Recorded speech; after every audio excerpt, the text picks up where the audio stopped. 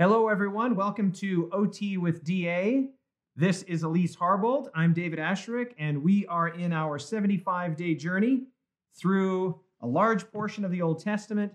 Our textbook is Patriarchs and Prophets, published in 1890, written by Ellen White. And we missed part of yesterday. We did do a supplemental session, which was awesome. Thank you, Elise, the theology of trauma.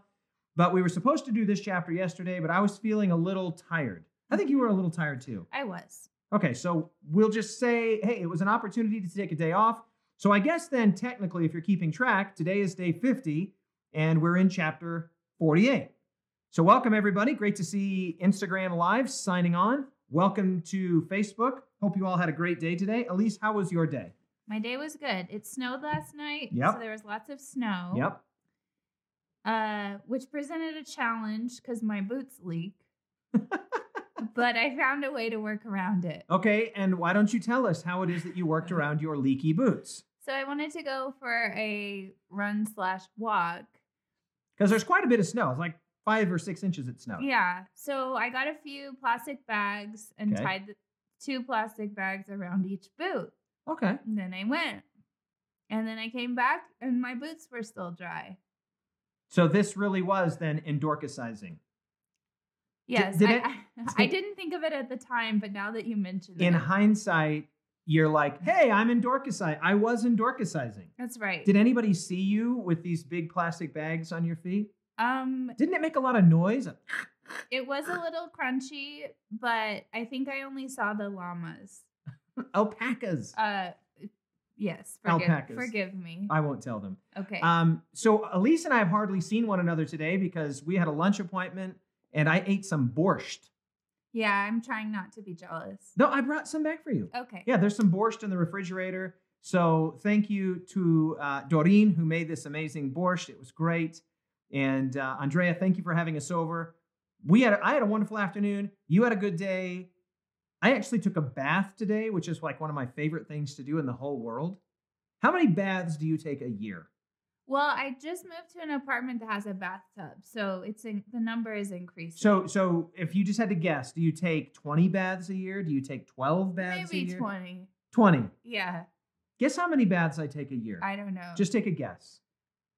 365. Well, at least 300. Wow. I mean, I just love taking baths. In fact, a lot of days I take 2 baths. I take a bath in the morning and I take a bath in the evening. Do you use bubble bath? I never use bubble bath because it dries out my skin. But what I really like is that I read in the bathtub. Oh. I grew up thinking that reading in the bathtub was the most normal thing in the world because my mom would read in the bathtub. And so I just grew up, and when I wanted to read a book or whatever, I just would, and even now, I would say I do probably between 30 and 50% of the total reading that I do in the bathtub. How do you not get the book wet? Oh, it's easy. You just don't get your hands wet. You keep the hands dry, and then you keep the book dry. Like I the bring my whole pen in time there. You're there, and then Yeah. you just get out, and you never Yep. ever let the book go. The only thing that can sometimes happen is if you get the bath too hot, then your hands are really sweaty, and then the book gets wet, but that's from your hands. Sweaty hands. Yeah. So keep the bath not too hot. So I had a good day. To me, if I have a day where I get to eat good food, hang out with good people, take a bath, and spend time in scripture, that's a great day for me. Should we make an OT with DA bathtub reading challenge? Yeah, we could it doesn't have to be immodest. We could wear our, you could. Well, I mean, people don't have to share pictures. Why not? You could wear your swim trunks, right? Just like in a hot tub. There you go. Welcome, everybody. We hope you've had a great day today. Just a couple days ago, it was like spring here. It was beautiful. It was amazing. And here we are, 6 inches of snow. And, oh, by the way, just a quick reminder, tomorrow, our OT with DA session will be at 2 o'clock Mountain Time. Apologies. I know that's less than ideal for some people, but we had to sort of move the schedule around a little bit so that we could get Elise for one more. And I should tell you that Elise was like, oh, should I do another one? Maybe they're getting tired of me. And I was like, nobody's getting tired of you. We think you're amazing. And so If they were, they wouldn't say. These are Christian people, David. I'm letting you know, I'm the one that runs this show, Okay. and I'm not tired of you. And so we're going to move our schedule so that we can have Elise tomorrow at 2 p.m. Mountain Time. Everybody in favor say aye. Aye. Any opposed? Amen. The motion carries. Elise, today's chapter is amazing. The division of Canaan, chapter 48. Yes. Big chapter. Yes. Varied chapter. One of the things you said on the drive over here was there wasn't really a unifying theme. There were lots of good themes. But I've got a suggestion. You got it. I think I actually have a great unifying theme. Okay, I believe you. But you'll see. It'll come out later. Okay, That'll be at the end. I loved the chapter. I just thought there were so many good points. Oh, Yeah. I agree. Totally agree. Yep. So chapter 48, I'm feeling good. Elise is feeling good. We were a little tired yesterday. Today we're fired up. I'm filled with yummy Russian borscht soup. Yes. I'm just happy. I'm a happy boy. Elise, why don't you open with prayer? Okay. Welcome everybody on Instagram Live. So great to see you all. Hope you enjoyed your day off. Mm-hmm. Don't get used to it. It's not going to happen very often. And you too, we're so glad you're here.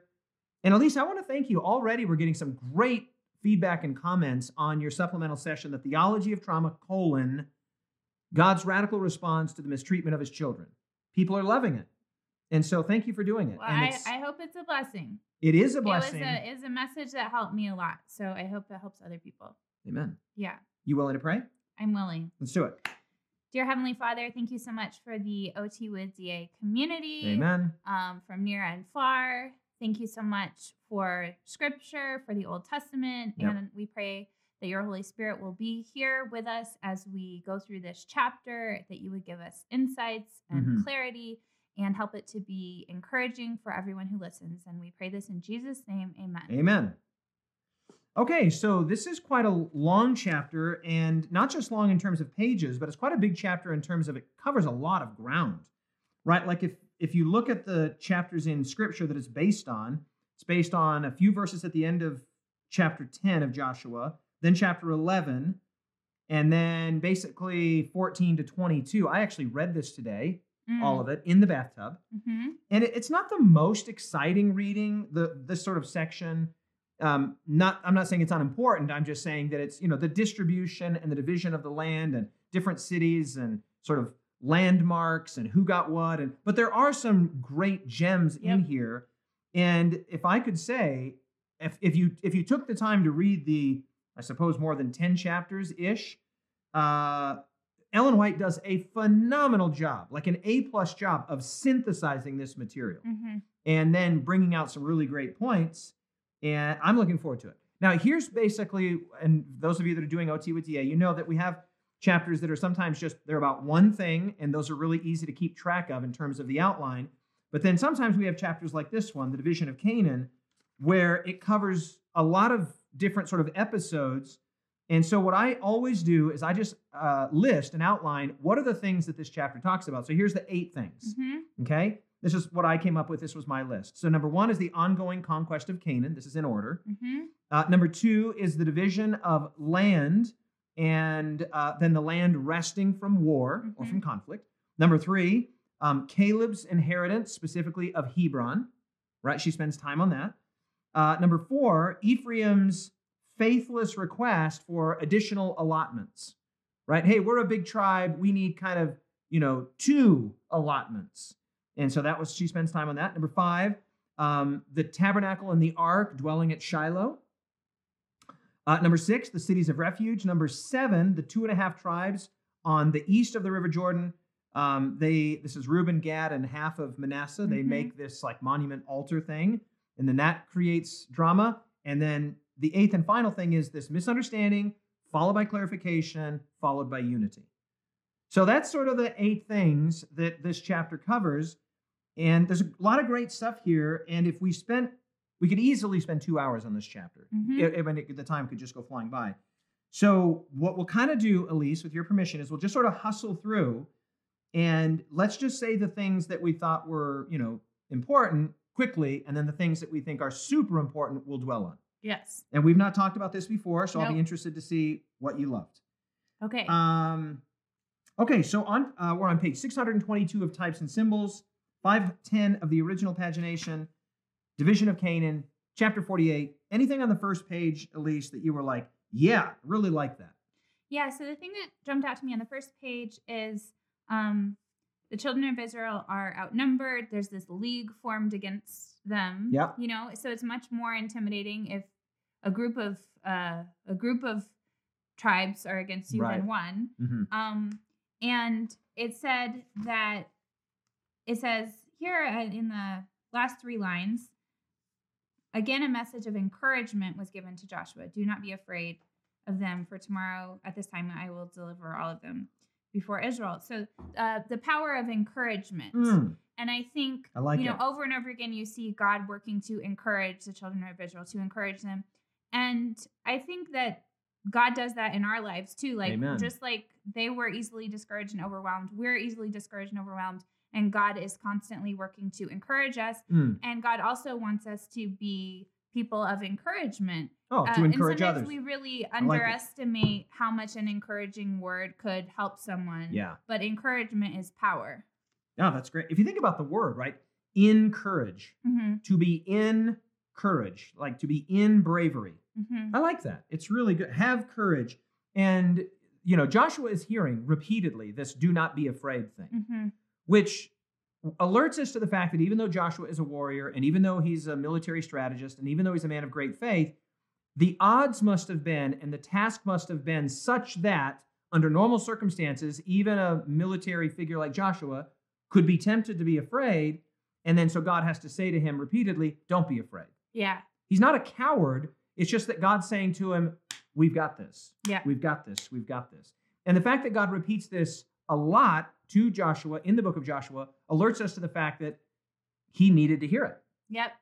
And he's just a human being. He's a human being. If Joshua, the warrior, successor of Moses, arguably the greatest person in human history up to Jesus to ever live, if he needs to hear words of encouragement, how much more does Elise? How much more does David? How much more do we all? Can I interrupt you real quick? Go. My dad told me what Harbolt means. Oh, Harbolt. You asked that. Because I said, what is your last name? You asked that the other day. Harbolt means, I've got a guess. Okay. I did not look this up. There's a reason why I'm saying it right now. Okay, I'm going to say that Harbolt means keeper of sheep. No. Okay, that was my guess. Apparently it means brave warrior. No. That's what he said.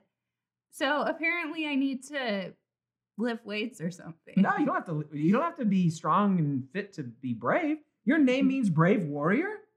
That's what my dad said. And he's smart. Well, your dad is very smart. When you get married, you need to explain to your spouse to be, your husband to be, what your last name means, because maybe he has a really bad name, like Asherik, right? Like a name that, I like my name, but a lot of people wouldn't love this name. And you could say, hey, why not Harbolt? Yeah. My name literally means mighty warrior. And I think there's a lot of dudes that would be like, you know what, I'm going to go with mighty warrior as my last name. Anyway, sorry to interrupt. No, you're fine. Okay, so then on the next page, we get into this thing again and again where it says the Lord delivered them, right? Like, don't be afraid. We've got this. God delivers them. The Lord delivered them into the hand of Israel. And the story here is that this conquest takes years, but it's always kind of the same story. And that is that seemingly against all military odds by, a human expectation, God comes through, Israel, the underdog, overcomes, and even this league here, this confederacy, is defeated by the armies of Israel. Right? Right. Anything else you got anything on page 2? And then we should say that one of the major features of this chapter is that even though Canaan is being increasingly, the word that she uses is subdued, and that word actually comes up in the biblical text as well. It's not everybody's dispossessed. The Sidonians are still there, and the Philistines are still there, but it's being largely overtaken by Israel in fulfillment of the Abrahamic covenant and promise. You got me? Got you. So anything else? So then she basically says, so even though the conquest is, progressing, stop. And then now it's time for the division of the land. And then each tribe is charged with further dispossessing the people and subduing the land in their allotment, which is kind of cool. Yeah, that must have helped enhance their motivation because now they're working on their own little piece. One of the things that sometimes people say in business and in like sort of, efficiency management and people management is what gets measured gets done. Right? What gets measured gets done. And if something's not measured, it's, there's less incentive to do it. Sure. And so here, hey, this is your allotment. There's still a few people dwelling there. Go finish off the task. Mm-hmm. And it's going to be very measurable whether or not the individual tribes are doing that. Right? And in the case of like Ephraim, they come and they're like, oh, this is going to be kind of hard. There's people there and they have chariots of iron. And so can we have this little land over here that's not presently occupied? Because we're a great people. And then Joshua pulls the old switcheroo on him and says, well, if you're a great people, you'll have no problem dispossessing the people that are there, even though they have chariots of fire. Or chariots of iron. Anything else on that page? No, one of the things that jumped out to me, and well, Caleb is just such a rock we turn to star. page 624. Do you want to talk about Caleb before we get back to that? No, go to tribe? Caleb. Okay. Caleb's amazing. So Caleb, I was so struck by his bravery. I mean, he's 85 years old. He's put up with so much. But she says his vigor was unabated. Yes, as well as his vim, I'm sure. His vim and his vigor, unabated. And, you know, most people when they get to 85 might kind of feel like, okay, I've done my dues. Like, yep, I'm gonna just retire now. Yep. But no, he picked a challenge. Yep. And it said because he wanted to be an example. And then I'm gonna jump over to this page. I just starred all the things that were said about him. His faith was just what it was, you know. When he was young, when he went in and said, they're bred for us. We can take this place. His vigor was unabated. And his vim. His zeal did not abate. Amen. And one thing that struck me was how I so appreciate that God values every age and every generation. Oh, great application. You know, one of the things I don't think there's a lot of sensitivity to in our culture is ageism. So we talk about racism, sexism. Not a lot of people focus on ageism. Mm-hmm. And that is when we stereotype people or discriminate against them based on their age. It's easy to assume things about people just because they're elderly that aren't necessarily true. Or just because they're young, right? It goes the other way too. Right. But there was, I was reading the World Health Organization surveyed 57 countries, 85,000 people, and they found that over half of people have ageism tendencies. Ageist tendencies? Ageist tendencies, yes. And yet I have worked with some of the most awesome elderly people in church work that they're like Caleb. They're just totally inspiring. They're making things happen. And I love like that Christianity, it unites all generations. Yeah. It unites people along racial lines, ethnic lines, national lines, age lines. I mean, this is a great point. One of the things I've said to my boys, because let me back up here a little bit, because my first father abandoned me, my second father abandoned my brother and I didn't get like a dad until I was almost into my teen years. And so my dad was my granddad. And my grandmother was in many ways like a mother. Even though I had a mother, she was going to nursing school and she was amazing. So I saw my grandparents as like my parents. So I've always had a tremendous connection to an affinity for older people. Yeah. And I'll say this. I've told this to my sons over and over and over again. This is what I say to them. There is no such thing as old people. There's just people. Right?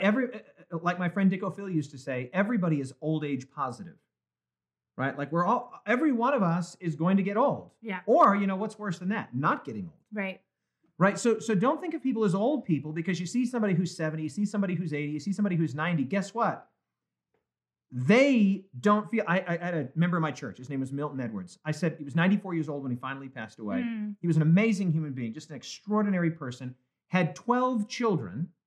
Wow. And 11 of them were daughters. Wow. Yeah, wow is right. And then they all like married. And then a lot of those people went to my church. So they're all interrelated, but they don't have the last names that communicate this. Oh, it was a mess to figure out. But probably 2 years before Milton passed away, and he passed away, if I'm not mistaken, at 94 or 95, I said, Milton, when did you kind of start feeling like an old man? And I asked him this a couple years before he passed away. He was still working in the banana plantation, building. I mean, he was an extremely accomplished person. And I'll never forget his answer. He said, hasn't happened yet. Yeah, when did you start feeling like an old person? Hasn't happened yet. Yeah, I love it. Can I tell you a story about my grandpa? Yeah, go. Okay, so my grandpa loved to read. I don't know if he read in the bathtub, But when he was probably about my age, he was a young physician. He had helped start a rehab hospital in Pennsylvania. Okay. And I like him already. He was reading a book about the history of the Moravian Church, like in what's now known as the Czech Republic. Right. And we know after the Protestant Reformation, there was like a counter-reformation. And so efforts are being made to destroy the books of the reformers and destroy Bibles because they wanted, to take control back into the hands of church authorities. And so my grandpa's reading this book, and he comes to this page that talks about a monk named Anton Kaniash. And this guy came to the Czech Republic. He was a Jesuit, and he wanted to destroy Bibles and books. And he tried to keep a count of like an estimate of how many books he had destroyed. And he would risk his life to come in and burn books.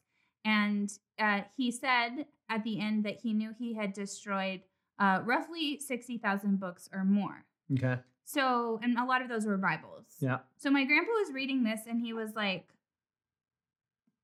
I want to help undo what that guy did. And so he made this goal to pass out 60,000 books in his lifetime. Oh, what a great goal. So what he would do is like, when he saw a patient, now this is before HIPAA and before everyone would get offended about if you share your faith or whatever, but he would write on his prescription pad like the name of a book, and the person could take it to the local Christian bookstore and they would just give it to them. Like they knew, and then they would bill my grandpa for it. Oh, that's so he's cool. giving out his book prescriptions and just giving all kinds of books away through his life and his whole medical practice into his 40s, 50s, 60s, 70s, 80s. So he's like 84, and he didn't even tell anyone in the family about it. And I was talking to him on the phone. I was at Southern at the time, and he was like, I'm really sad because I don't think I'm going to be able to finish this goal. And he finally told me about it. And I said, well, how many do you have left? And he was like, 5,000.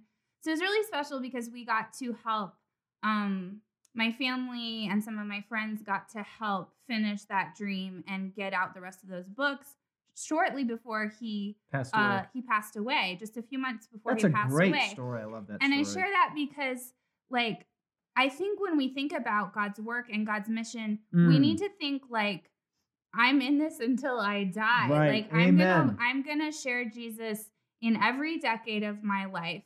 And each person in each phase of life is able to share in a different way. Correct. But God keeps using people till the day they die if they're willing to be used by him. Hallelujah. I like your granddad. What was his name? Russell. Yeah, this is the point, right? Like, people are not old. People are just people. Mm-hmm. And everybody, even those that are in their 80s, 90s, and beyond. In fact, probably my very favorite church member at the last church I pastored, and I would tell everybody this, including the church members, her name was Agnes Marshall. And she finally passed away, I think, just before her 104th birthday. And she was an amazing human being. I just loved her so much. And she was an evangelist well past 100. 100, 101, 102. Australian Geographic did a story on her. She sewed all of her own clothes. I mean, one of the most extraordinary people. She drove until she was 99. And if she goes to the store, she goes to the post office, she was telling people about Jesus. You could not tell her, hey, you're an old person, have a seat. He's like, what are you talking about? There's breath in my lungs. I'm going to tell people about Jesus. And that's Caleb.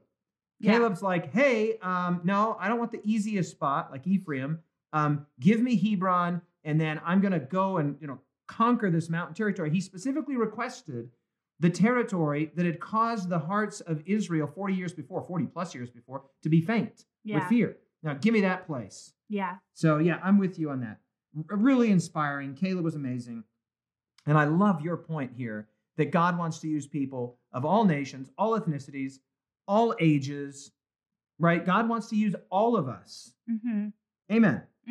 Mm-hmm. So then there's this really cool paragraph. This is at the bottom of page 625, 513, where she uses Caleb as a launching pad to talk about faith. Yep. This was one of my favorite paragraphs in the whole thing. You want to read that for us? The cowards and the rebels. Bottom of page 625, 513 of the original.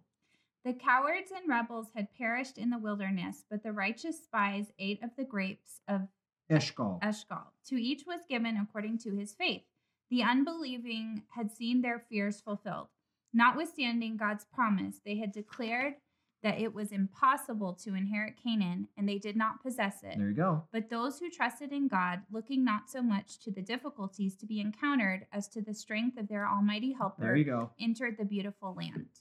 Keep going. Keep going right to the end. It was through faith that the ancient worthies subdued kingdoms, escaped the edge of the sword, out of weakness were made strong, became valiant in battle, turned to flight the armies of the aliens. This is the victory that has overcome the world, our faith. She's quoting there from Hebrews 11 and 1 John 5. So notice that she uses not only faith, she uses two synonyms for faith in this paragraph, belief or believing and trust. Yeah. So her summary point here is, and she's drawing from Hebrews 11 and 1 John 5 is, the people that said, oh no, it's going to be hard, guess what? Their lack of faith became a self-fulfilling prophecy. Yeah. And the people that said, we got this, their faith became a self-fulfilling prophecy. Yeah. Cool. Really cool. Can I tell you why I like what she said about the grapes? Yeah. Oh, yeah. I wonder if you had the same idea that I had. Oh, what go. did you have? No, you go. Okay, You go. so once I had a competition with one of my friends to see who could fit the most grapes in their mouth. I've done that too. Okay, it's dangerous. Don't do it at home. We don't recommend it. People have died by playing Chubby Bunny with the marshmallows and doing that. Okay. But guess how many grapes I got in my mouth? I remember when I did it, I got over 60. So I'm going to say 53. 50. Okay, that's good. Yeah. Okay, of course, like the grapes all crushed together, so then there's like drool coming down. Did that happen to you? I don't remember. Okay. I just remember. Well, don't try it at home because we don't want OT with DA to be dangerous. Yes. Do not try this at home. but- Not recommended by Russell the physician or any other physician. Our grapes are pretty small. That's why we can fit that many in our Yeah, mouths. these things would be like. But the grapes we know from before, They were big. The size that they were huge. Like you couldn't even fit one in Are your these mouth. supposed to be grapes? Well, yeah, but You need to work on your. I need to work on you my need to skills. work on your skills. Yeah, maybe someone can draw grapes for us. So my point is, the giants were big, But so were the grapes. Oh, that's a great point. Everybody, write that down. Make a note of that. The giants were big, but so were the grapes. And the people that had faith ended up getting to eat the grapes. That's great. So what occurred to me was this has got that sort of Matthew 26 vibe where Jesus is with his disciples and he says, I'm not going to drink of this fruit of the vine until the day I drink it new with you in the kingdom. In other words, there's a victory to be won, and on the other side of this victory, those that have faith will get to eat the grapes. And they got to eat the grapes. What? Is that your point? My promise. If we're filled with faith, we'll eat the grapes. Oh, we'll get there in a second. Okay, well, that was what... I love that idea. I absolutely love that idea that the giants were big, but so were the grapes. Yep. Think about the grapes, not the giants. Yep. Boom. Okay, then she has a couple paragraphs there. This is 626, 514, where she talks about those that had no faith. Right? And this is especially Ephraim. Ephraim comes up. They're a big tribe. They're like, yo, there's like these chariots of iron. And can we have this other area over here that's, subdued? And then Joshua pulls the switcheroo on him and says, well, since you're such a great people, since there's so many of you, you'll have no problem dispossessing those that remain. And the line that the line and the word that she uses in here that really jumped out to me was that they regarded themselves as entitled to special consideration. Yeah.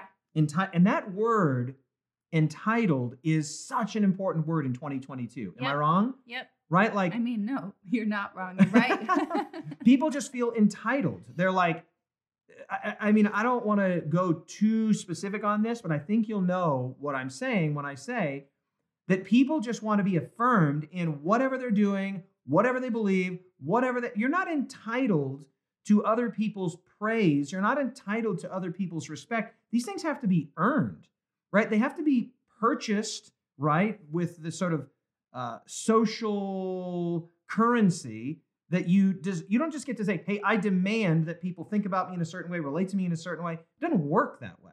You have to purchase with social currency trustworthiness and reliability and faithfulness and, industriousness. You don't just get to be regarded as a certain way because you say, hey, this is how I want you to regard me.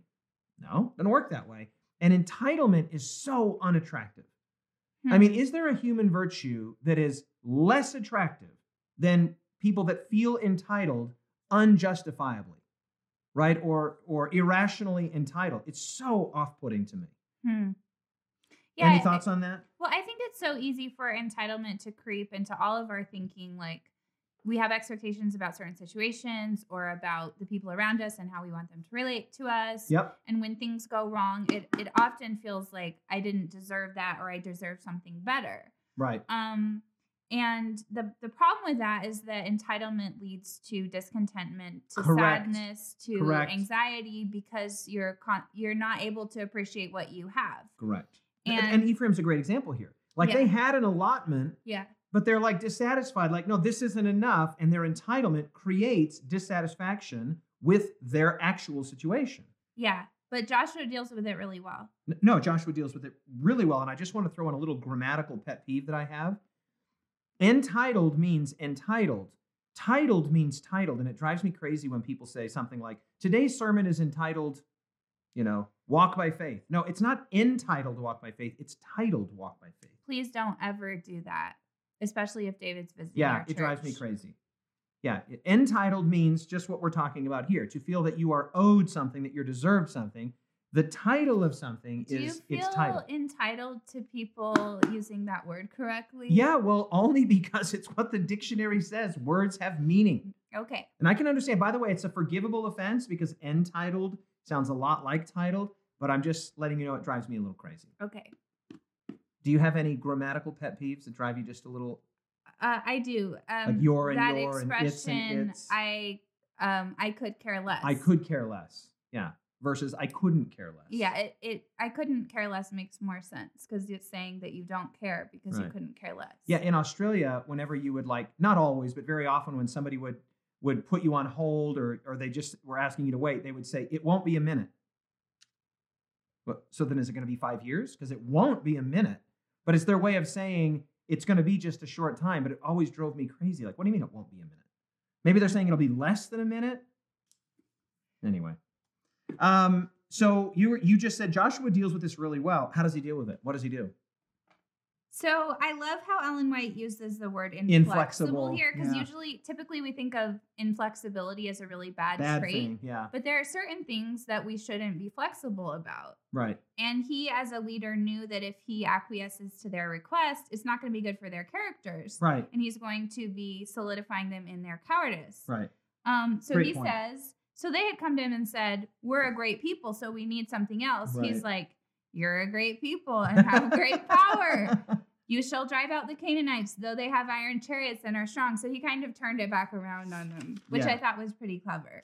It's got the sort of opening pages here have that Psalm 20 verse 7 vibe, right? Mm-hmm. Some trust in chariots and some in horses, but we will remember the name of Yahweh, our God, right? Like this is the backdrop for all of this.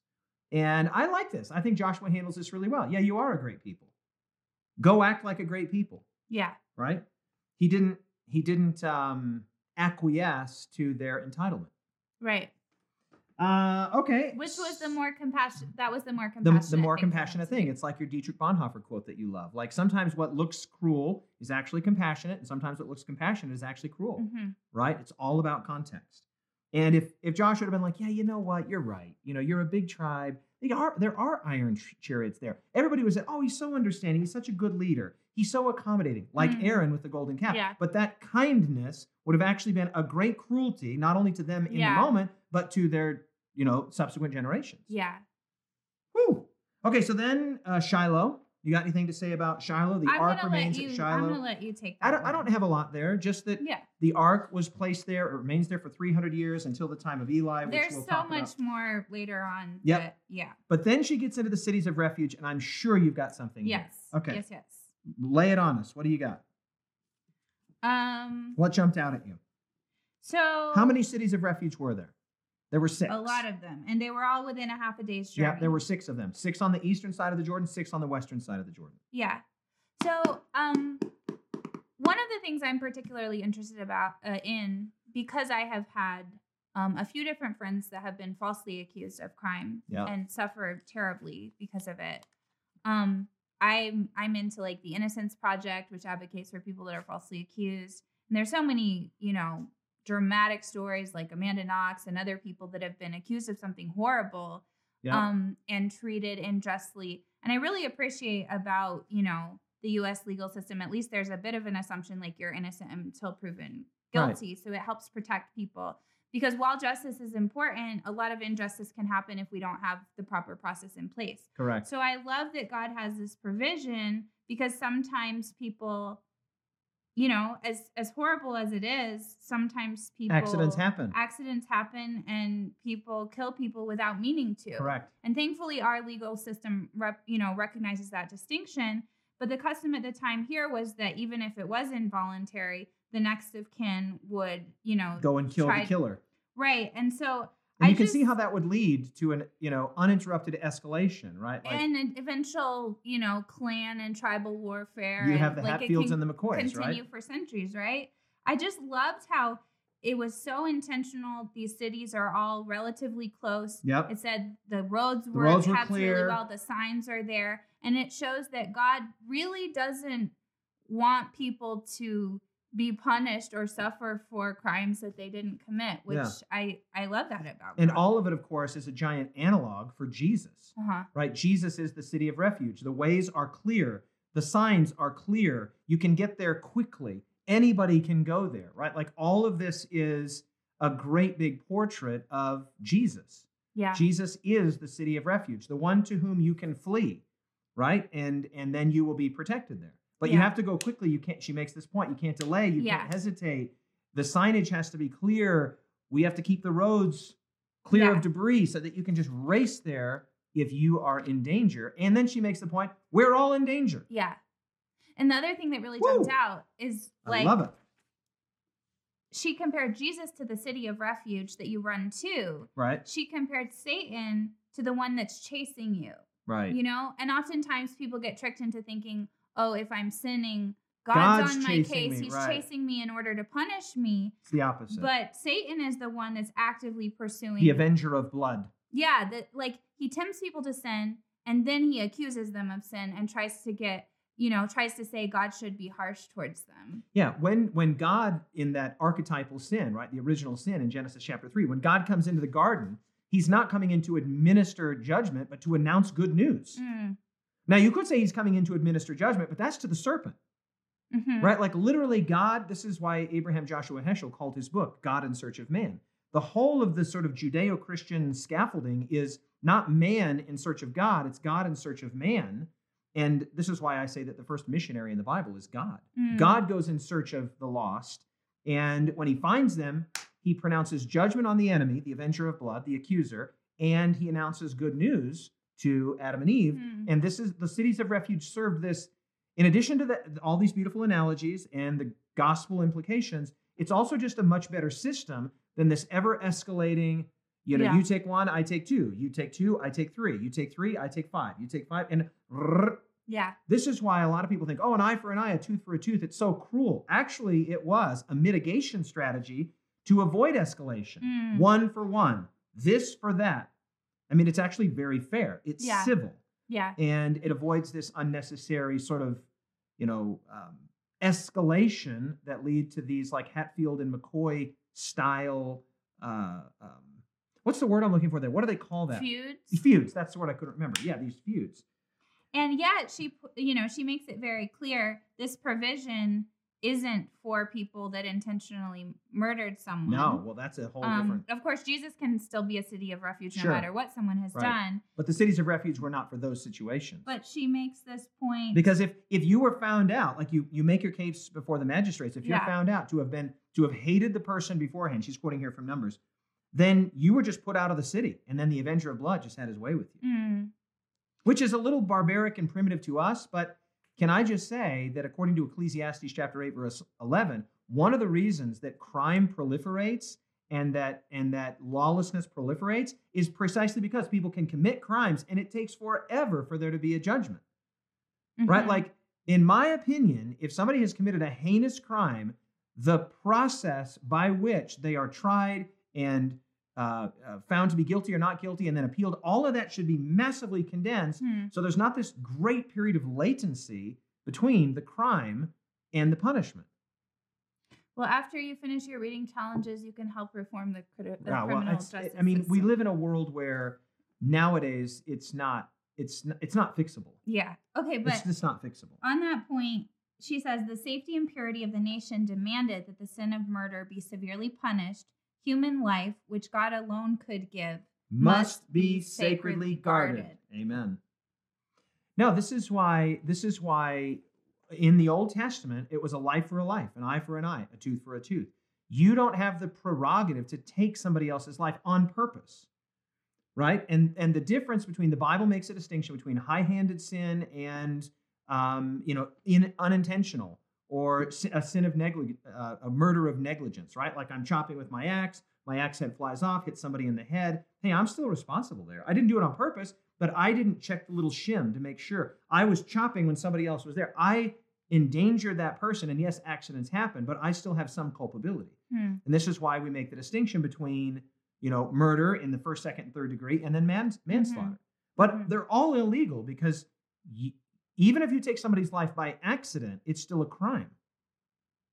Right? It's not okay. You can't say, I didn't know. I was busy doing something and I didn't know. I didn't mean to kill that family of 4. Well, we know you didn't mean to do it, but you're still going to be punished. And this is why we shouldn't text and drive.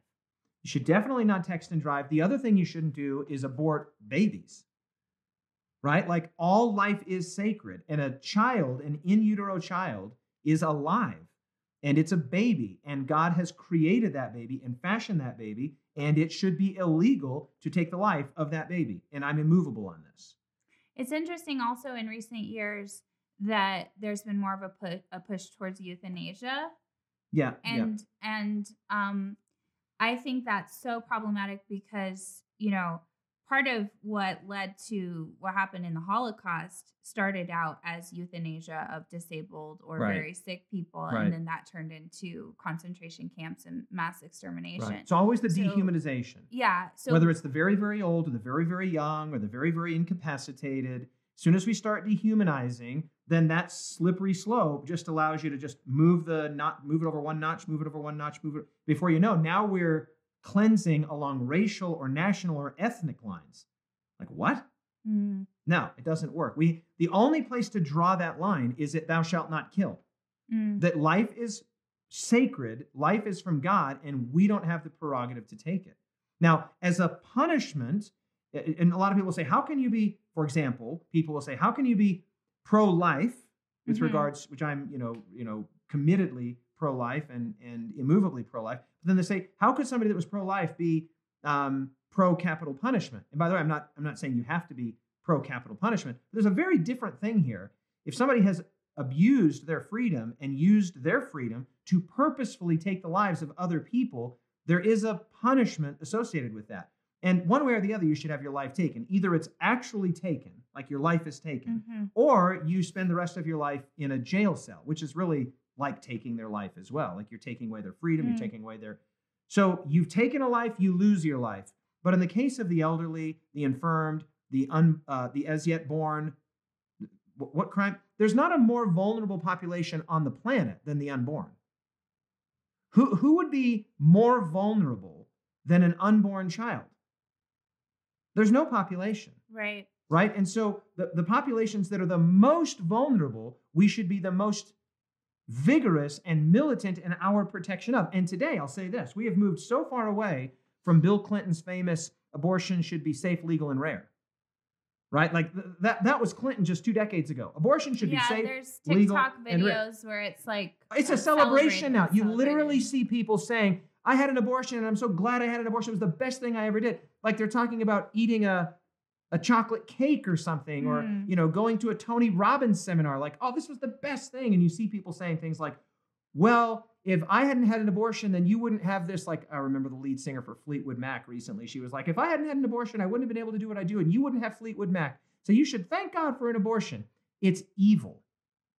It's all evil. I'm not saying that the people themselves are evil, though the act is unambiguously evil. And we live in such a brainwashed culture right now that people literally think it's fine. Think about this. I'm really sensitive about this for a number of reasons. I was a high-risk child to be aborted because my mom was very young and my father abandoned me. So I'm exactly the kind of person that gets aborted, right? And then my mother was a neonatal intensive care nurse, a NICU nurse, And she used to bring home little pictures. And this was technology from 20 years ago, 25 years ago, little, pictures of the tiniest little babies in her hands. And these babies would live, right? Babies that were like 24, 25 weeks, sometimes even earlier. Nowadays, babies that are as early as 21 and 22 weeks are being born extremely premature and surviving.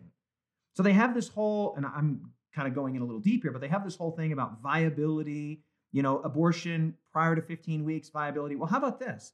A brand new baby that's just born. There's your baby, it's born. If that baby's not given special attention and care by the mother or by some caretaker, well, that baby's not viable. It's going to die. Right? You just have a baby and you just set it on the table and say, okay, fend for yourself. That child will die. So is that child not viable? And this is why there are some people that literally advocate for the legitimacy of infanticide. Yeah, like Peter Singer and others. Like, well, they don't know. It's just insane. So the whole viability argument doesn't work. Yeah. Anyway, we don't have to go too much deeper on that, but this is something I'm really passionate about. And I think the Christian church needs to be affirming of the reality that unwanted pregnancies are sad and terrible and unfortunate, but that the solution is not to kill the baby. Say, hey, you know what? You're going to kill the baby. What an inconvenience. No. I'm pro-life as well, and I think it's super important for the church to approach this issue with a great deal of sensitivity, and I don't think that Christians have always approached the issue the right way, but we need to work on supporting single moms, teen moms, reducing the stigma. Like, it's so incredibly brave for a teenage mom to have a baby. Agreed. And Amen. Like, they should be our heroes. I mean, of Amen. course, we want to promote biblical sexuality, but like, if someone's willing to have a baby, like, they deserve our support, and we need to promote adoption. Amen. Some denominations are very active about. I was adopted twice. Promoting adoption. So I'm hugely pro-adoption. And I also need to show, our pro-life ethic. And I'm actually anti-death penalty because I see that as part of my pro-life ethic. But to think of pro-life ethic as like, it also includes care for the poor and care for the stranger and like care for the people that are already alive. And I think sometimes Christians could be taken more seriously in the pro-life arena if they were actively showing that they care about people in every stage of life. I'm gonna give you pushback on that, because Christians are some of the most active people currently and through the whole of history to care for the poor and those that have needs.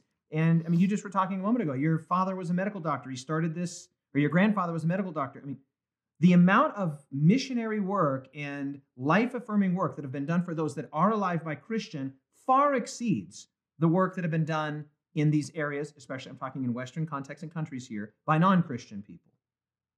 Right? So yeah, it is true. There are some loudmouths that are like, just say abortion, abortion, abortion, abortion, and they're not talking about the other things. But for the most part, you'd have to take a very balanced view and say that the Christian church, like all the hospitals in this area are what? They're Catholic hospitals, they're Lutheran hospitals, they're Adventist hospitals, and there are or Jewish hospitals. Yeah. There are secular hospitals. But I've never been persuaded at all by that argument that, well, you can't talk about abortion unless you also have this other sort of pro-life ethic, as you're saying. Christians have a pro-life ethic. Yeah, and I don't think that's what I was saying, that you can't talk about it. I'm just saying there is, and I absolutely believe, like, many Christians and Christian organizations have done and are doing great work in the world. And I know you believe that. But I think there's room for growth in this particular area. How can Seventh-day Adventists support young single mothers? Sure, agree. How can we promote adoption more within the Adventist community? And how can we, when we share, because when we talk about this, we're wading into a deeply divisive, political issue where people are trained to think about it a certain way because people are defining personhood in a different way. Right. And that's really the core of the debate. Correct. But we need to show it's because we care about the comprehensive human flourishing of the world, and that abortion is one of many things that we are sensitive to. Yeah, I completely agree.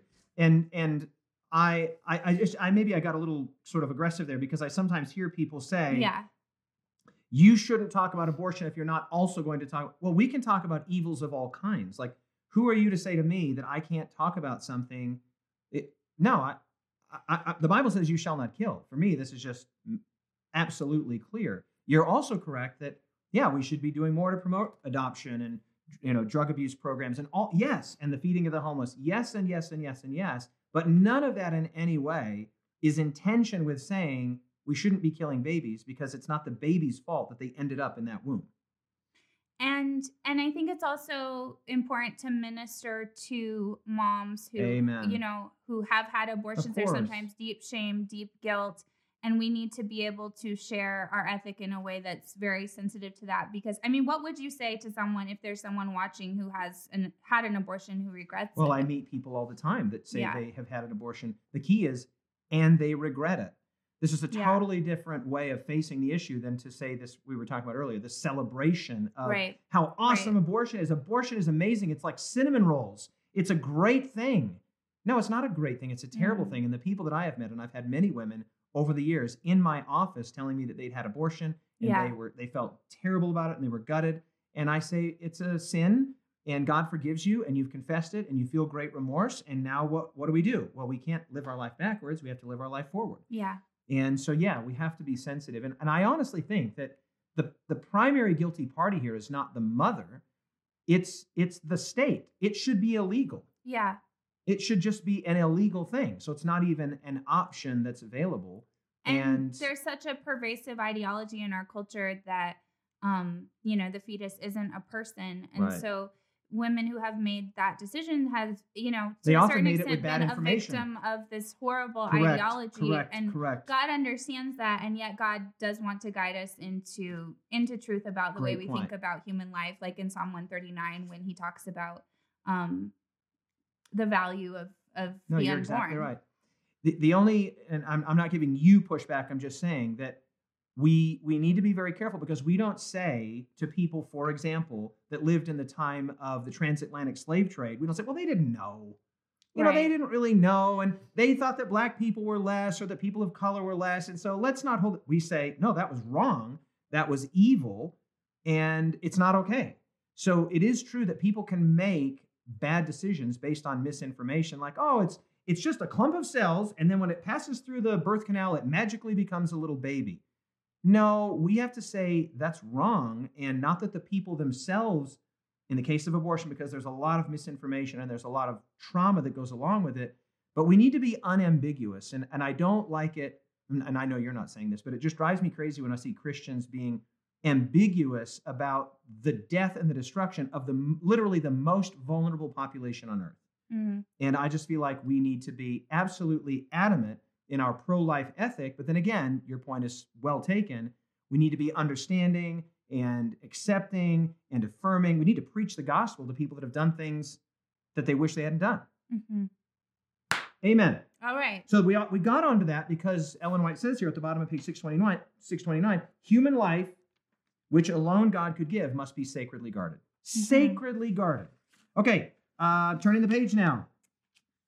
She then continues to talk about the cities of refuge. She says it's a symbol of Christ. And then she goes into this whole page here about urgency. You need to get there. You need to race there. You can't delay. And then she makes this really great point that when it comes to Jesus as a symbol of the cities of refuge, you can't just believe. You have to believe, you have to go, and you have to abide. Yeah, you had to stay in the city. You had to stay in the city. Yeah. This is such a great analogy for faith in Jesus. Like, Jesus said, except you abide in me, right? You have to stay, you have to remain in Jesus. And when we remain in Jesus, then the avenger of blood, the accuser of the brethren, cannot get access to us. Hallelujah. Okay, so then we have this little hiccup that happens with the tribes of the 2.5 tribes on the eastern side. This is the eastern side of the Jordan. This is Gad and Reuben and half of Manasseh. And they build their little altar. Why don't you tell us what happens there, Elise? What's the hiccup? What's the kerfuffle over here? So there's a misunderstanding because these 2.5 tribes had stayed on the other side of the river, right? Because there was more pasture there for their sheep. Right. And they had built some sort of an altar. So the word gets back to the rest of the children of Israel that there's an altar, and this is like alarm bells going off because God had specifically said, you're not supposed to build another altar of sacrifice. And so, like, people are freaking out, and the leaders of the other 10 tribes, there's a group meeting called, and they're ready to go to war because they think these people have gravely sinned. Well, thankfully, there were some cautious minds in the mix, and they said, we need to first ask. Let's send a delegation. Yeah, let's figure out for sure what happened before we overreact. And that was a really good move because... And it was Phinehas they sent. It's fascinating that it was Phinehas. And why is that fascinating? Well, it's fascinating because Phinehas is the one at Baal Peor that went and like rammed Cosby and Zimri through with the javelin. In other words, he's a no-nonsense person who's not going to soft pedal if we've got a real idolatrous situation here. Mm-hmm. He's the perfect person to go in because he's dealt with a situation like this in the past. And anyway, I cut you off there a little bit, but he's the perfect person. So the delegation goes, and they're, even though they are going to listen, they weren't real nice about the confrontation, right? It was like, what are you doing? They go in guns a-blazing. Guns a-blazing.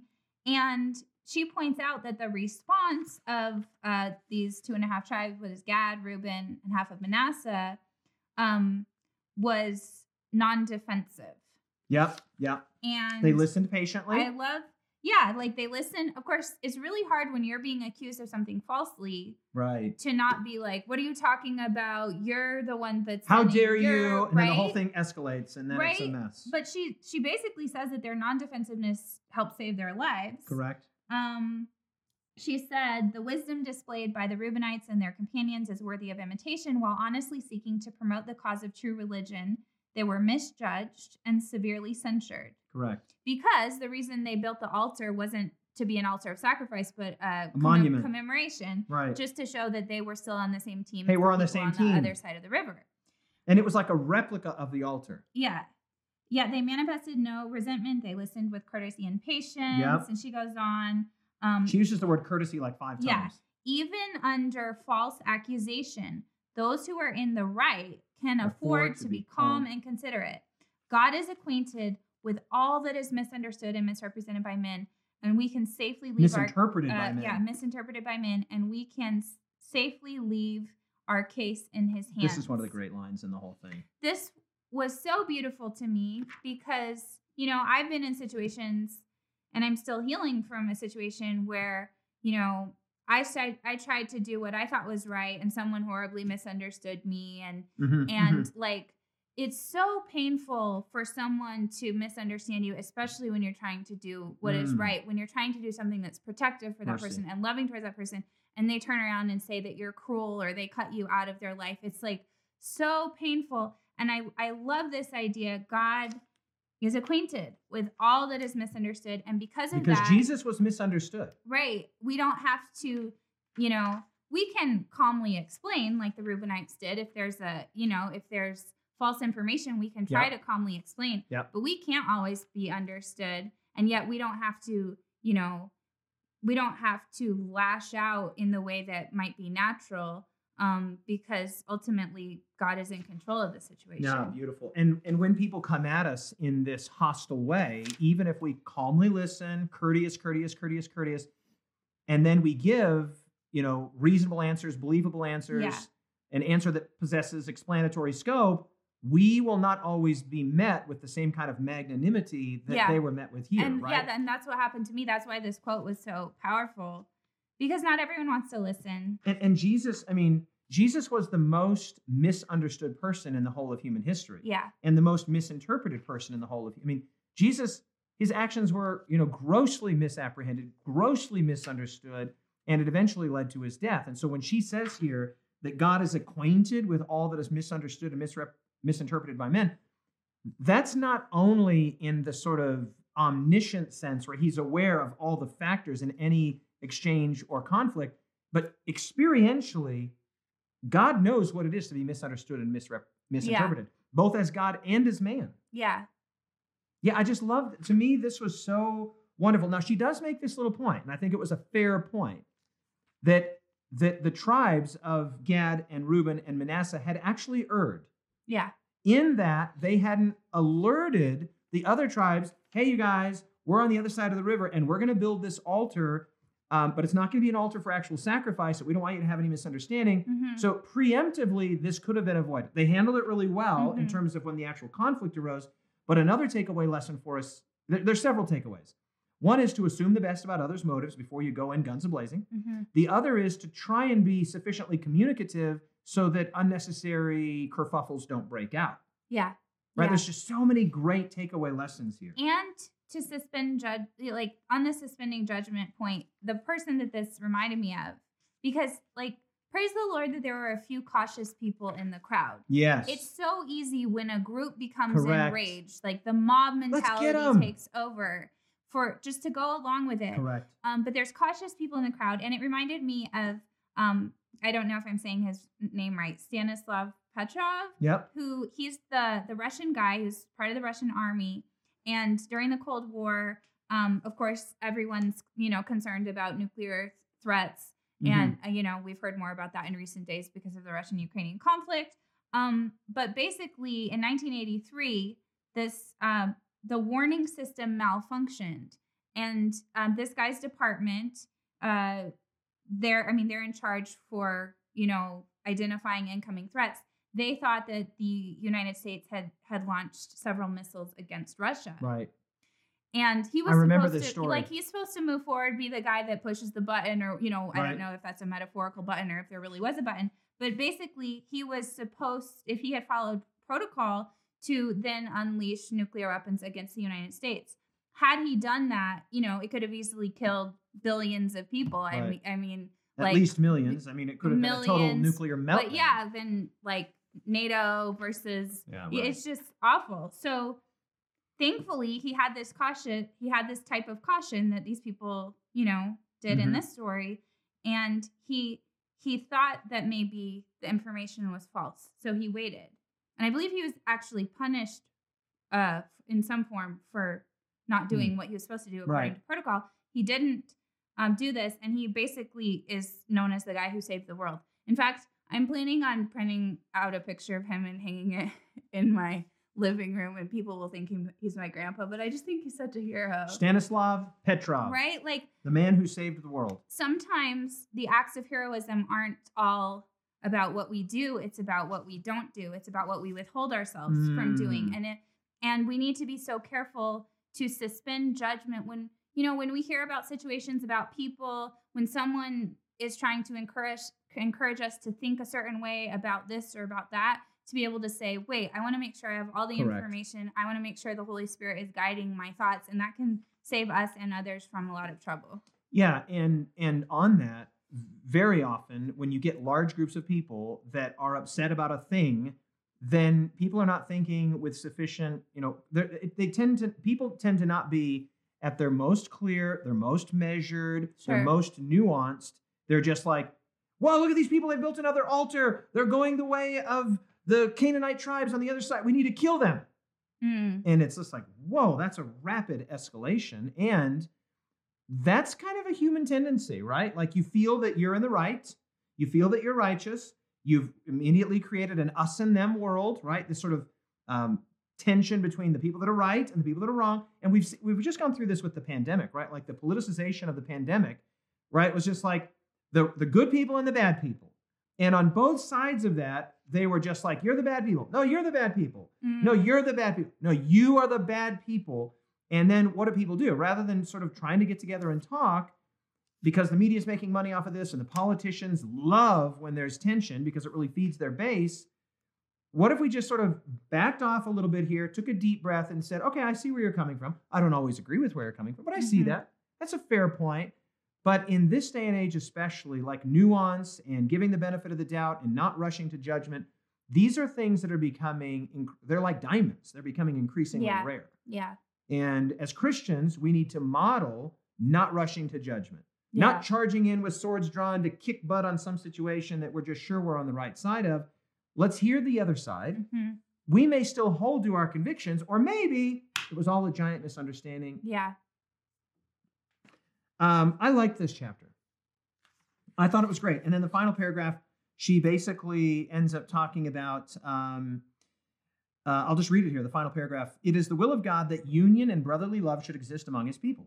The prayer of Christ just before his crucifixion was that his disciples might be one as he is one with the Father, that the world might believe that God had sent him. The most touching and wonderful prayer reaches down the ages, even to our day. For his words were, I do not pray for these alone, but for those who will believe in me through their word, John 17:20. While we are not to sacrifice one principle of truth, it should be our constant aim to reach this state of unity. This is the evidence of our discipleship. Jesus said, John 13:35, by this will all know that you are my disciples if you have love for one another. The Apostle Peter exhorts the church, all of you be of one mind, have compassion for one another, love as brothers, be tenderhearted, be courteous, not returning evil for evil or reviling for reviling, but on the contrary, blessing, knowing that you were called to this, that you may inherit a blessing. Great chapter. Elise, let's do our rubric, and then I can't wait to see what your word was. Okay. We hope you guys loved that chapter too. What was the point of this chapter, Elise? I have Jesus wants us to be content with what he's given us. Okay. I forgot to mention that. Just this idea of each tribe Content. got something different, but they were to be content. But it was fair. Yes. It wasn't identical, but it was fair. And that's the same as our lives. Like all of us have different collections of blessings, and it can be so easy to want somebody else's. Right. Or to want more than what we have. So Jesus wants us to be content with what he's given us, courageous in our calling, and compassionate in conflict. Well, that is so well said. Content with what he's given us, courageous in our calling, and compassionate in our conflict. Oh, really well said. That's a great analysis. I wrote to tell the story of the increasing conquest of Canaan and of the division of the land among the tribes. Many important themes are on offer here: faith, civility, and unity. But yours is really good there. I love the content, courageous, compassionate. Outstanding. Okay, what do we learn about God? Person. Jesus is like a city of refuge. Very good. Get there as quickly as possible. Don't delay. The roads are clear. Anybody can go. You can be there in half a day. Go to Jesus. And when you get there, stay there. And await your trial when the accuser of the brethren is going to say a bunch of bad stuff about you. And then Jesus is going to say, actually, no. This is my child. This is my, just like at the resurrection of Moses. The Lord rebuke thee. That's what Jesus is going to say. He's not going to enter into a big argument with the accuser. He's just going to say, the Lord rebuke thee. Here's what I wrote. God is a God of order and of grace, right? Because it was ordered, it was systematic. He works with, around, and sometimes through human folly, but he much prefers to work with human faith, right? Like God can work with our folly, but he'd much rather work with our faith. How do we pray this chapter, Elise? God, please make us courageous and content like Caleb and Joshua. That's a great combination, courageous and content. I like the tension in those words. I have a two-part prayer. Number one, God help me to believe and to abide, right? Like the city of refuge. And number two, help me to believe the best of others and to work for unity, understanding, peace, and, when necessary, de-escalation. I want to be the Bible says, Jesus himself said, blessed are the peacemakers because they will be called the sons of God. How do we practice this chapter? Yeah, so I had two practical things. One is a practice of gratitude, and I didn't mention that, but I think the idea of gratitude is here multiple times. Agreed. Like Caleb and Joshua remained grateful for God's blessings, even though they had to suffer for sins they didn't commit. And then they were grateful with what God given them, in contrast with these people that wanted something else. There's so much research about gratitude. Even at the end of every day, thinking of 3 things you're grateful for and just spending a few moments thinking about those things has been shown to significantly increase mental health, like in a short period of time. So including some sort of gratitude practice in our lives, in our days, is a really positive practice. And then also I put honoring an elderly person in our lives. Oh, that's a great point of practical application. Martin Seligman, who's done a lot of gratitude research, one of the things he recommends, in addition to the 3 things practice, is write a letter to someone who you're grateful for. Is that why you sent me that letter? I didn't send you a letter. You should. I am grateful. Send me you. a gratitude letter. I'll send you a sticky note. Okay, thank you. So that's funny. Part of his gratitude challenge is doing this, and I think, especially in light of what we talked about, ageism and whatever, I just want to say, if anyone has the time and wants to do it, it'd be really cool to think of an elderly person in your life and tell them why you're grateful for them, whether it's a letter or a phone call, because I think that would mean a lot. I agree. Totally agree. You said something there, the practice of gratitude. Oh, 3 things. Elise, today I am thankful for my friends that I spent time with today, Andrea and Doreen, and you. So these are 3 really cool friends that I spent time with today. I'm thankful for borscht soup. I'm grateful that there's some left for me. Yes, and it's delicious. And then I am really thankful for you coming to be with OTwithDA and reading this chapter and the whole community. Aww. 3 things. I'm grateful for the plastic bags to tie around your feet, my feet. That you were endorcusizing. I'm grateful for the OTwithDA community. Amen. And I'm grateful that, what is his name? Stanislav Petrov. Didn't push the button. Oh, those are all great things. The practice, look what I wrote here. Be content. Yes. Practice, be content. Number 1. Number 2, be bold for God and for his kingdom, like Joshua and Caleb. Don't rush to judgment. So I had a bunch of practical applications here, i.e. the city of refuge, the 2.5 tribes, their monument altar, and to work for peace and understanding. What was your promise? Good. If we're filled with faith, we'll eat the grapes. Oh, that's such a great one. Big giants, big grapes. If we're filled with faith, we'll eat the grapes. My promise was taken from the reading, Joshua chapter 21, 43 to 45. This is such a great passage. Listen to this. So Yahweh gave to Israel, so I'm going to just say it again, 21, beginning in verse 43. So Yahweh gave to Israel all the land of which he had sworn to give to their fathers, and they took possession of it, and they dwelt in it. Yahweh gave them rest all around according to all that he had sworn to their fathers, and not a man of all their enemies stood against them. Yahweh delivered all their enemies into their hand. Not a word failed of any good thing which Yahweh had spoken to the house of Israel. All came to pass. Love it. I mean, come on. It's basically saying, and because the whole Bible is basically God making and keeping promises, right? God makes a promise and he keeps a promise. And here Joshua was saying, you know what? God made that promise back to Abraham like centuries before, and he did it. Everything that he said he was going to do, it didn't come exactly when they thought it would or how they thought it would, but he did it. Yeah. Because he was working in and around human folly and sometimes through human faith. I like it. Okay, so now we're to our word. Okay, and so, but I have an idea. What? The OTwithDA gratitude challenge. Yeah. So remember last year we had people post pictures of themselves and they used the DA with DA hashtag. Yep. If anyone wants to, you can post a picture of yourself and 3 things that you're grateful for. Oh yeah, and use the OTwithDA and use hashtag. the OTwithDA hashtag. Yeah, do that. Gratitude challenge between now and tomorrow, and we'll take time tomorrow to look at them. Or you can post a picture of the thing that you're grateful for. Yeah.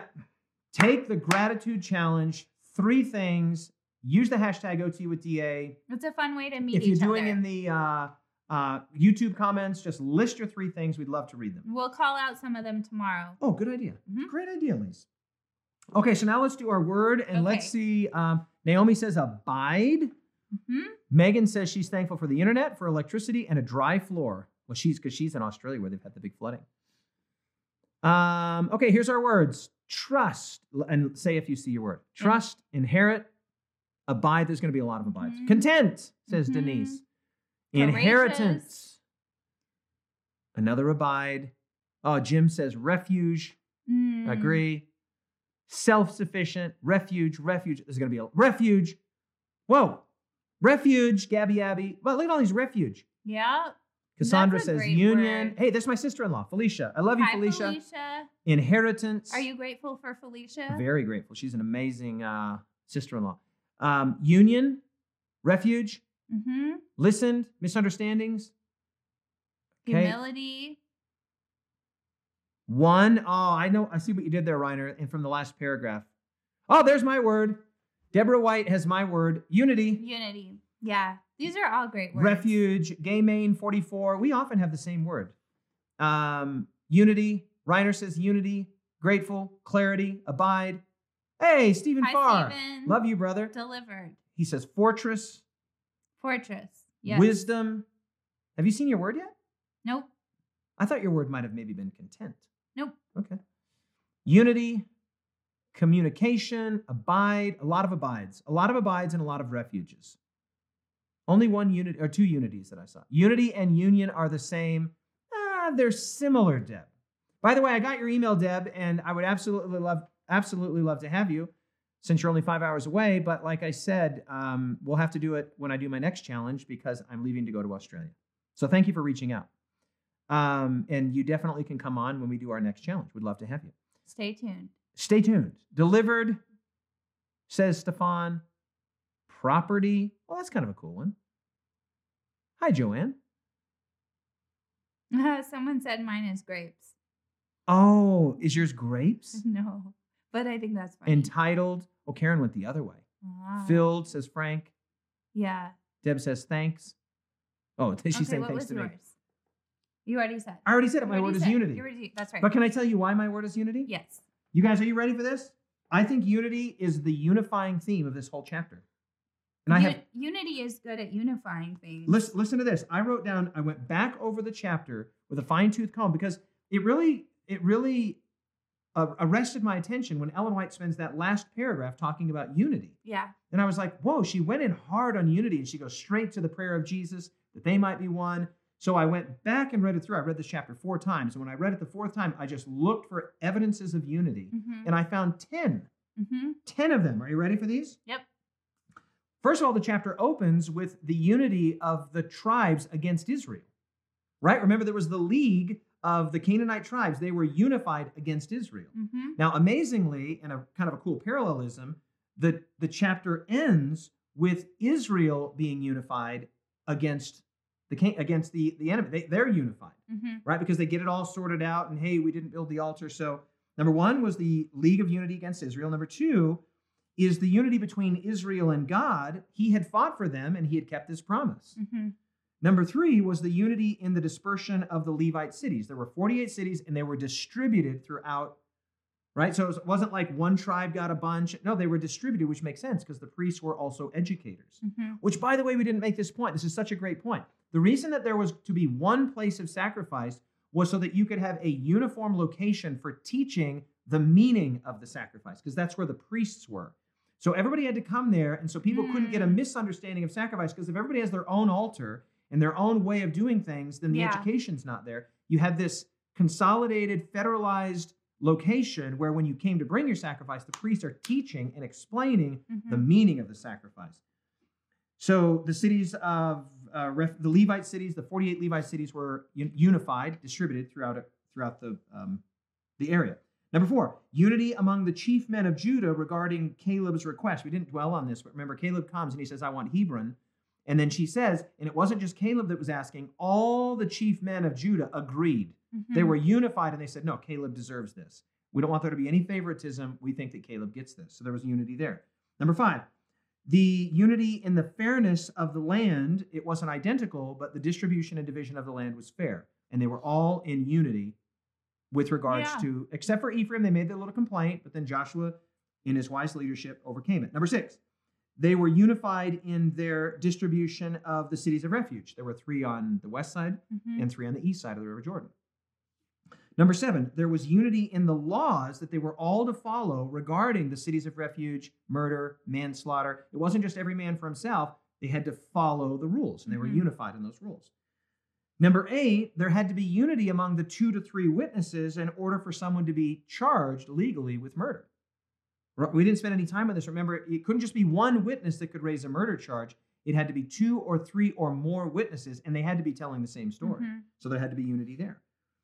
Number 9, the unity of the 2.5 tribes on the other side of Jordan. They built their monument altar so that they could be in unity with their brothers and sisters on the other side. And then finally, my 10th one is, and I'll put all these in my notes tomorrow, there was union and familial love in the closing chapter, and she draws all of these threads together and says we should strive to be unified and to de-escalate, to understand others. And so I thought it was really great. The chapter opens with unity and closes with unity. One is against the people of God by the Canaanite nations, and then the second is that the people of God are unified, even though there was the possibility of a major misunderstanding. Mm-hmm. So unity. That was a very unified and solid defense of your word choice. Well, not just a defense, but I just was like, I wonder what, because I was wondering, why did Ellen White land there? Yeah, interesting. And there's a lot of really good reasons to believe that this was the theme she was one of the themes she was driving at. Yeah. Which your word was subdued. Nope. No, that was It almost my starts word. with the same letter that Elise starts with. So it starts with an E. Yeah. And your word is, what's the next letter? We talked about it at the beginning. Oh, First we talked page. about it at the beginning. First page. God sent a message of encouragement. Yes, that's my word. Your word is, and you want to just walk us through it or just encouragement? I just think it's such a major theme throughout the Old Testament. And in this chapter. People are getting sad or afraid, and God shows up and encourages. Says, don't be afraid. We've got this. That's what he wants to do for us. Beautiful. Excellent. Well, we hope you enjoyed that lesson. I had a ton of fun. Elise will be with us tomorrow for one final time. Don't forget the OTwithDA gratitude challenge. Don't forget that. Use the hashtag. Short chapter tomorrow. Looks like it's like 4 pages, a little more than 4 pages, based on Joshua 23 and 24, the last words of Joshua. Remember, it will be at 2 p.m. Mountain Time. 2 p.m. Mountain Time. So if you can make the live, great. If you can't make the live and it's right in the middle of the day, we understand, but the video will be uploaded to YouTube within a few hours. We love you guys, and we will see you tomorrow. And I think I prayed. I always forget who prayed. I prayed. So I'll pray. Father in heaven, thank you for the OTwithDA community, the OTwithDA challenge, and we are thrilled about those that are following along live, keeping pace. But Father, we know that there are many, many, many more that are a little bit behind or who are going to do it in the future. So we just want to pray for every person, whether those that are with us right now, tracking along, or those that will listen in the days, weeks, months, and years to come. Father, may we experience both unity with our other fellow human beings and brothers and sisters in Christ, and may we be encouraged by your incredible love for us. You show up, you tell us not to be afraid.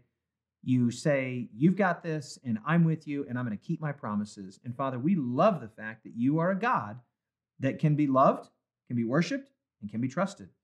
And we thank you in Jesus' name. Amen. Amen.